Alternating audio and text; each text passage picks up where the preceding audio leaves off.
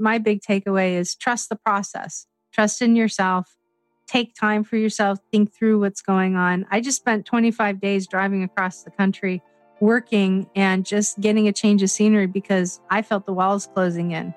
And that was part of my process, was just to get out and drive, pack the dog up. And we literally drove from Virginia to California and back.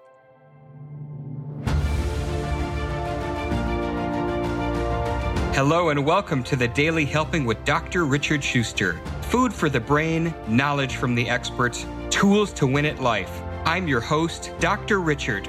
Whoever you are, wherever you're from, and whatever you do, this is the show that is going to help you become the best version of yourself. Each episode, you will hear from some of the most amazing, talented, and successful people on the planet who followed their passions and strive to help others. Join our movement to get 1 million people each day to commit acts of kindness for others. Together, we're going to make the world a better place. Are you ready? Because it's time for your Daily Helping. Well, Brenda, I've been excited about this episode for a long time. We've had this booked for a while. Welcome to the Daily Helping. It is great to have you on the show. Thank you very much. I'm excited to be here. No doubt we're going to have a great time and really give a lot of value to the audience. And as you know, I really like to get into people's whys. So I want to know your story and what really brought you to be doing what you're doing today. So I have kind of how far back do you want this to go? I mean, not like, at the hospital, I had blue eyes. I saw the light and I followed. No. So my story is kind of interesting. So I've been practicing business in HR for about 30 years now. And I knew as a kid growing up, I always wanted to do something in business. I don't know why, but I did. And then when I was about 30, is when I realized that I really wanted to get into the field of human resources. And so that's really when I started focusing and working in on it. But I've been in retail I've got a 26-year retail career that's layered into 30 years of business. And in my opinion, retail is some of the best business education that you can get because it covers everything. It covers everything from marketing to sales, creating sales budgets to staffing to HR stuff. And you get your fair share of HR stuff in retail, that's for sure. Understanding buying, understanding pricing. It's pretty awesome. And you exist in a business model. So you actually learn these things along the way. And as a result of it, just kind of kept propelling me into that direction. What some people may or may not know about me is that in my earlier years, I was not diagnosed. I was misdiagnosed, actually, where I wasn't diagnosed at all. And I was dyslexic my whole life. I, clearly still am. And so my teachers knew that there was something that wasn't clicking, but nobody had a definition as to what that was. So here I am, barely graduating from high school as a CDF student, knowing that I want to do things that requires education and intelligence and smarts and know-how and feeling pretty bad about this thing that keeps holding me back. And it wasn't until I was at work with somebody, I said something kind of backwards. And he said, has anybody ever asked you if you've been tested for dyslexia or have you been ever tested? Because you're doing a lot of the same things that I do. And that's really what was the trigger. So I went in and, worked on this and I had to learn how to reread as an adult, but I went back to school. And I took the 20-year route when it came to my education, my collegiate education. And I went from being a CDF student and never giving up. And it was hard. But I graduated with my bachelor's degree with Latin honors. So I graduated magna cum laude, which is the mid-level of the honor structure. I was shooting for summa cum laude, but I didn't quite make it. And that's fine. I was just excited about this. So here I am, an A student that started off as horrifically as a CDF student as an adult. Let me tell you something, it's hard. It's hard to do something like that. And then learning HR, I was engaging in it without the actual formal education. So I actually understood the reasons why while I was going through my education, but I was performing the function. So I got a really awesome living case study, internal look to the field of human resources while I was in the process of, learning formally. And what I found along the way, doing what I do in my career, now I've worked for five Fortune 500 companies, so I've had the privilege of seeing how things are done on the back end and being, the recipient of guidance and directions and initiatives on the field. When I went and worked with ADP, as I started off as a HR business consultant, I wound up becoming a senior HR business partner. And at the time I left, I have, had consulted to 380 companies at that point, small businesses in 5 years. And that's a lot of exposure, a lot of government contracting, and learn how to do that. That's like drinking drinking from a fire hose. Yes. And so I saw a lot of things done a lot of different ways. And I was able to apply what I learned from, my Fortune 500 experience and helping small businesses figure this puzzle out. And then I decided, well, I'm going to, retire as a chief human resource officer. I went back into the seat. I worked as an HR director for a space agency for 2 years. And then for a short time after that, as a VP of HR for a federal contractor. And you know what? I just went, I'm not happy. Go back to doing what you love to do. Go back to doing what you're good at. And that's helping other people solve problems. And that's what led me to where I am right now. And, I have a small consulting practice, but I also have a coaching practice that I'm building and work with other women and men in human resources to help them do exactly that. So you talked about what's your why a little offline. And if you've ever done any of Simon Sinek's work, you come up with a why statement. And my why statement has been to model strength, courage, and love. So that way people can really reveal their authentic self and doing those things that they really do, that they enjoy doing and that they're good at. So that's what I've been working on. And that's where we are today. And I love that for a number of reasons. But not only do I love that from a personal standpoint, I love that you have the capacity to bring that into the HR space with your clients. And one of the things that I do want to ask you about, because it's so interesting, you talk about the importance of love and purpose and all of these things, is that it seems to me, anecdotally, based on people I've interacted with through my show and in the media and other places, that the pendulum is swinging. We're not all the way there, not by a long shot, but that, if you went into a boardroom 20 years ago and talked about, heart-centered business and things along those lines, you would get escorted out by security quite rapidly. And it seems like more and more companies are willing to engage in that discussion. Has that been your experience as well?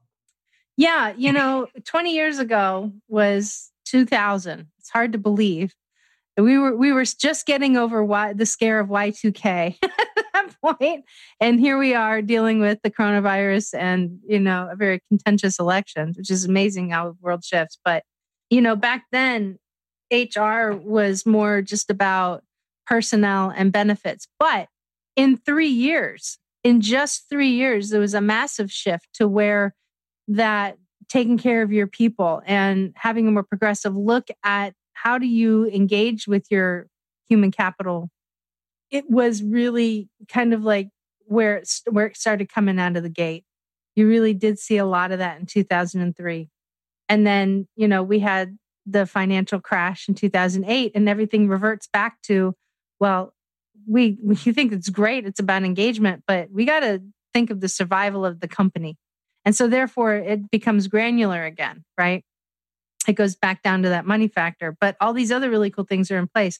So it's interesting to see how it has ebbed and flowed. And then, there we were ramping it back up again, where people are looking at, we've got nap pods over at Google and, all these other really great ideas and awesome things. And then here we've got, where we are today, where in less than just a few weeks, this virus hits and then companies are trying to figure out how do they stay alive again. It is very interesting to see how it ebbs and flows. I don't think that it's just it got inserted into the boardroom and then it became very progressive. I think that conversation exists around, the viability of the organization. And yes, taking care of your people is important, but you also, as a business owner, as a CEO, as an apex leader, your number one responsibility, it's not focused in on profit. It's not focused in on returns. It's not focused in on making sure that your shareholders and your stockholders are are getting their segment of what they invest back. Yes, all that's important, but your number one responsibility in business is to keep the doors open and make sure that payroll is met. Hey guys, Dr. Richard here. For the past 7 years, I've been privileged to bring you incredible guests who are changing the world and can help you become the best version of yourself. I'm really excited to share with you a new quiz that I created based on my clinical training that will curate for you a custom list of my top episodes and actionable strategies to help you wherever you are on your journey. All you need to do is go to drrichardschuster.com to take it, and it's 100% free. You'll be taking the next step on the journey to unlocking the power of you, and I can't wait to see where you'll go.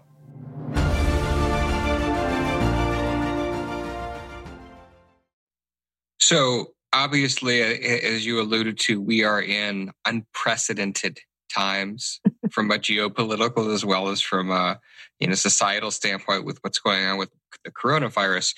So let's talk about how the coronavirus has really impacted HR. Certainly, as you've said, businesses are now shifting to what do I need to do to survive?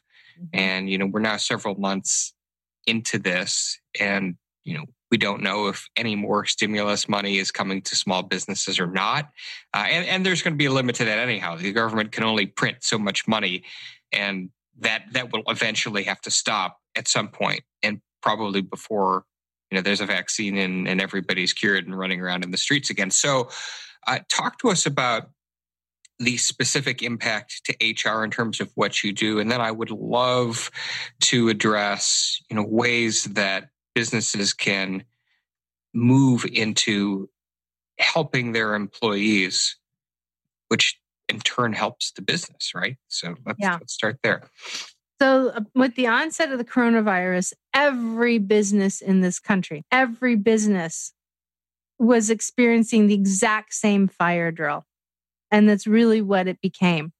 Strategy. I mean, you had this really beautiful report. You might as well just crumpled it up and thrown it over your shoulder, because everything shifted. It became, smart HR leaders put into place their HR strategy for the year. And in January, it starts rolling out. We're all, doing our thing. We're trying to figure out, how do we get people engaged? What kind of training do we need? Do we get everybody's W-2s out? And then all of a sudden this hits. And it was, oh crap, how are we going to function? That really is the big question. And in the month of March and April combined together, I had actually presented. I had gotten so far ahead of this that I had stuff ready to roll out because I saw it coming. Because I'm in a coaching position and not in an in-seat position, I was paying very close attention to what was going on. Knew right away that as soon as it hit China, it started spreading as fast as it did. It was already here in the United States because of all of the commerce that comes back and forth between the US and China.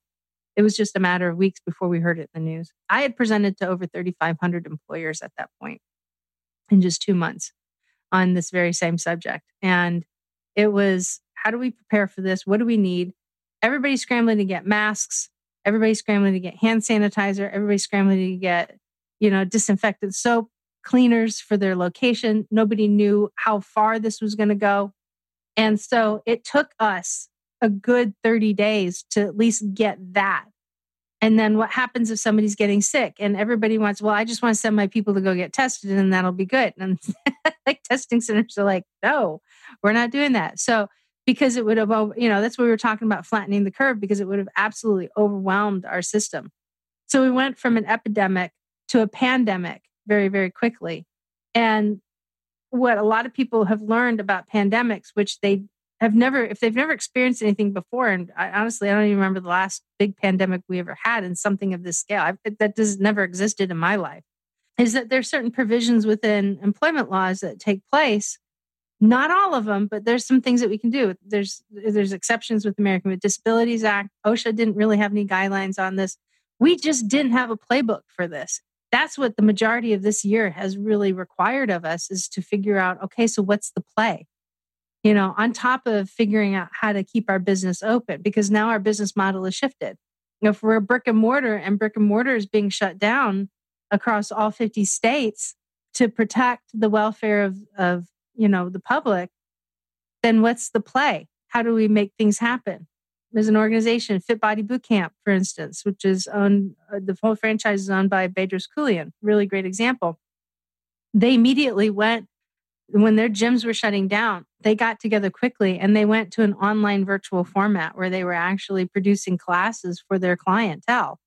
And they stopped selling franchises because nobody can open them to how are we going to keep our business sustainable, right?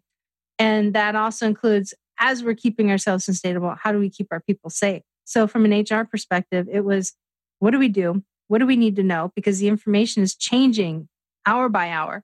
How do we keep our people safe? How do we keep the doors open?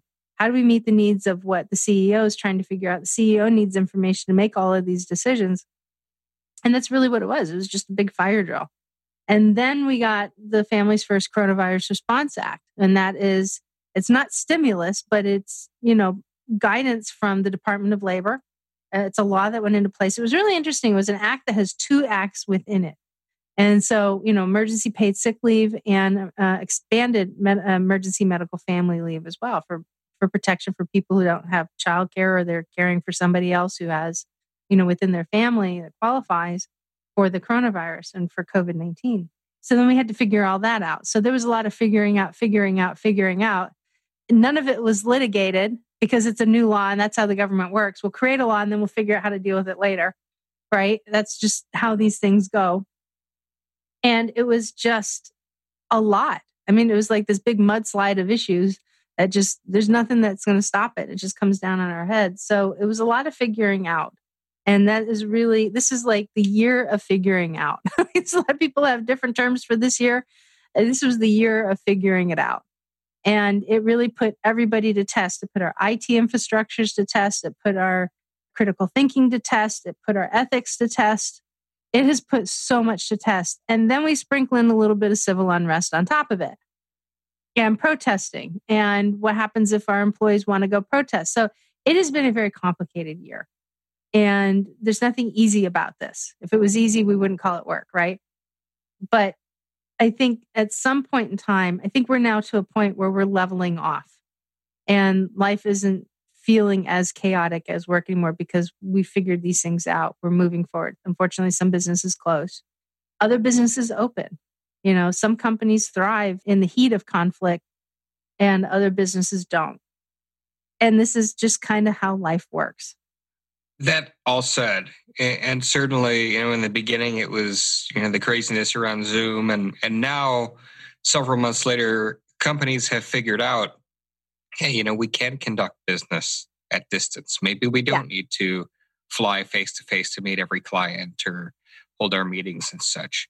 But so if we presume that it's never going to fully go back to the way it was and that many companies may allow, I think Microsoft announced that they're permanently allowing people to work from home.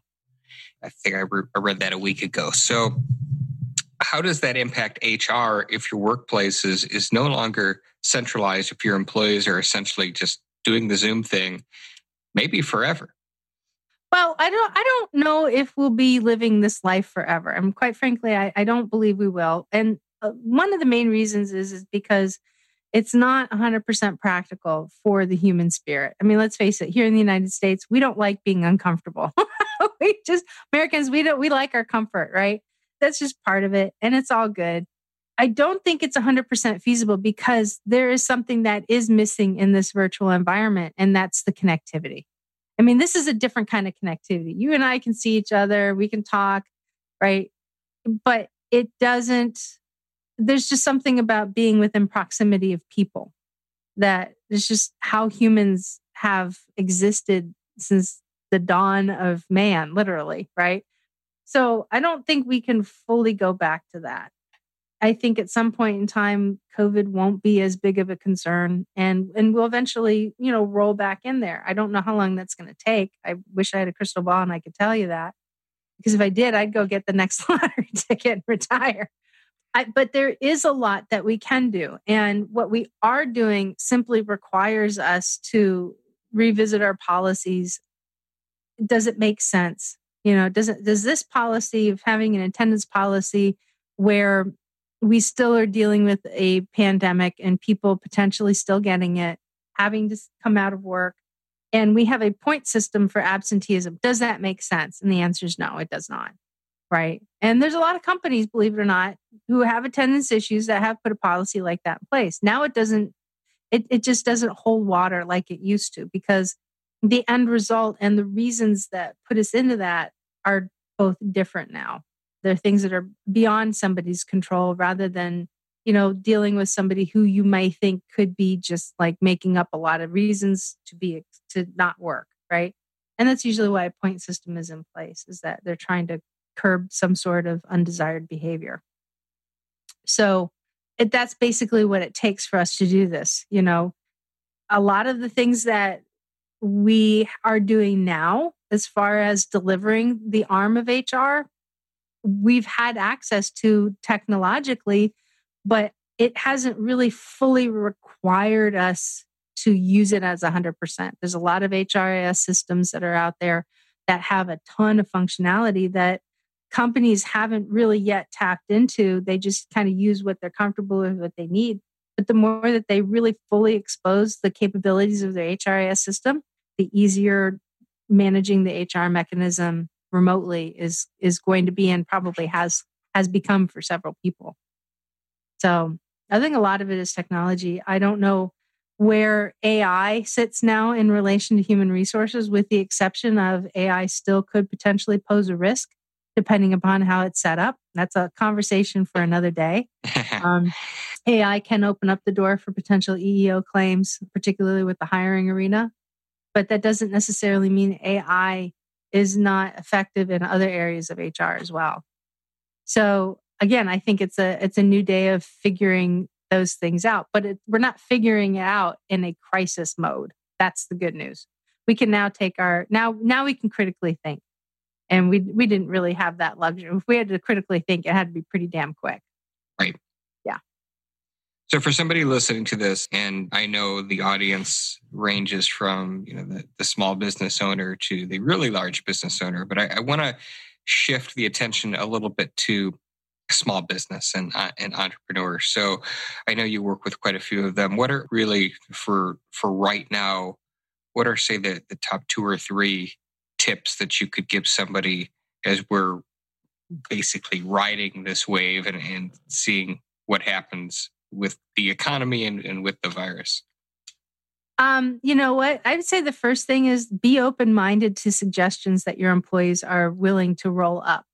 Because there's a lot of really awesome ingenuity that still exists out there right now in the face of all of this. Don't be afraid of talking to your team about, hey, listen, here are our challenges that we are working to overcome, and let them know what those things are. Not like financial challenges, like we only have 2 weeks left to pay payroll. Don't go there. That's bad. What I'm talking about is addressing the business solution. If you have a widget that you are planning on rolling out and put it on hold, and now all of a sudden you're in a position where you can roll it out again, but it's like, oh gosh, I'd love to get the team's input on this to see how we can roll it out the best way possible. Be open to that. And, one of the things that I've always told people is that, listen, if you get feedback from an employee and they roll it up the ladder or roll it up, make sure that you roll feedback down equally, meaning that if you're going to use it or not use it, rolling it back down, what that does to somebody and their emotional bank account is it makes a deposit. And it makes them feel good, because at the end of the day, they feel like they've been heard. Whether or not you move forward with the project, whether you think it's the best time or not, the fact that they got heard means everything to a lot of people. Maybe not everybody, but a lot of people. So that would be one of the things that I would definitely recommend. The other thing that I recommend is that I mentioned earlier that some things have shifted in the employment law landscape. One of the biggest myths that are out there is that small business owners don't believe that they believe that they're not going to get caught. Well, I've got something to tell you. Employment laws are not changing. In fact, the Department of Labor is way more vigilant about certain areas right now. And so if you have that mindset that you believe that, you're too small and, you'll be able to slide through things, don't take that on. That is a very arrogant approach to business, and it's going to bite you at some point, and it's going to cost you significantly. So if you're spending all of this effort trying to save money for your company, and you have a very lackadaisical or, a different approach about believing whether or not you should or shouldn't comply with some form of employment law, I promise you, at some point it will come back, and that huge effort that you had to save money will just absolutely eat right at it. And you don't want that to happen. The last thing is that I would say don't get complacent now, because nobody can tell you what's going to happen in the next several months. We have no idea. The country's getting physically colder. It's winter that's coming in. It's fall now, but we got winter coming in. We don't know what this virus is going to do. We don't know what the government's going to do. We don't know how people are going to respond if we wind up having, stepping back into phase 2 or, God forbid, phase 1. How are people of this country going to respond to that? And I'm not talking about taking to the streets and fighting. That's not what I'm referring to. But how are they going to respond? Are they going to be so exhausted till they just throw their hands up in the air and say, forget this. I'm not going to do this.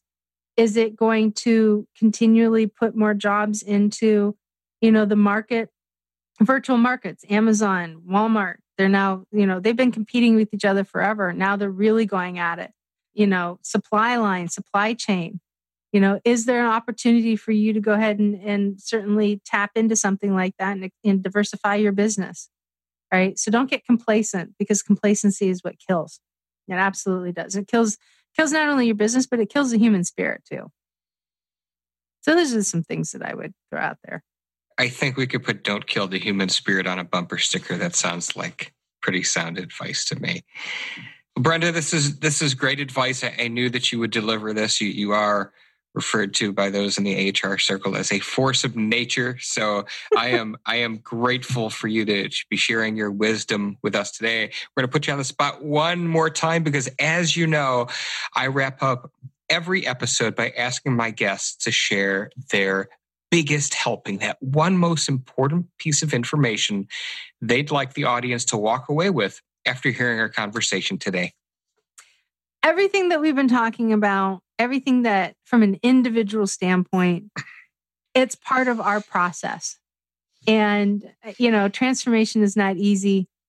Surviving something like this isn't easy. My big takeaway is trust the process, trust in yourself, take time for yourself, think through what's going on. I just spent 25 days driving across the country, working and just getting a change of scenery because I felt the walls closing in. And that was part of my process, was just to get out and drive, pack the dog up. And we literally drove from Virginia to California and back. And it was an amazing 25 days, stopped and did some business. But you know what? It was a process for me that had to happen. And when I came back at the end of that process, I had a very, very clear vision of what I was going to do moving forward. So trust your process. Just trust it. You may not know what's going to happen at the end of it, but just trust it. Well said. Brenda, tell us where people can find you online. So you can find me on my website at brendathehrlady.com. I'm on social media as well. You can find me on Facebook and Instagram at Brenda the HR Lady. And if you want to connect with me over on LinkedIn, it's not as simple. You have to actually spell my name, but it's really easy to remember it if you just type in Brenda and then NECK, like the thing you want to choke. V as in Victor, ATAL. I literally am the only Brenda Neckvatal in the country. So I'm pretty easy to find.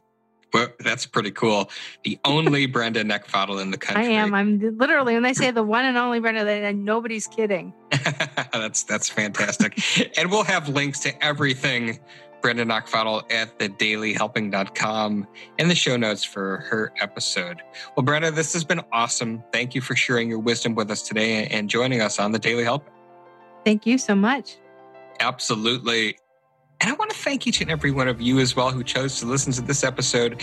If you like what you heard, go subscribe to us on Apple Podcasts and leave us a 5-star review, because that's what helps other people find the show. But most importantly, go out there today and do something nice for someone else, even if you don't know who they are, and post it in your social media feeds using the hashtag #MyDailyHelping, because the happiest people are those that help others.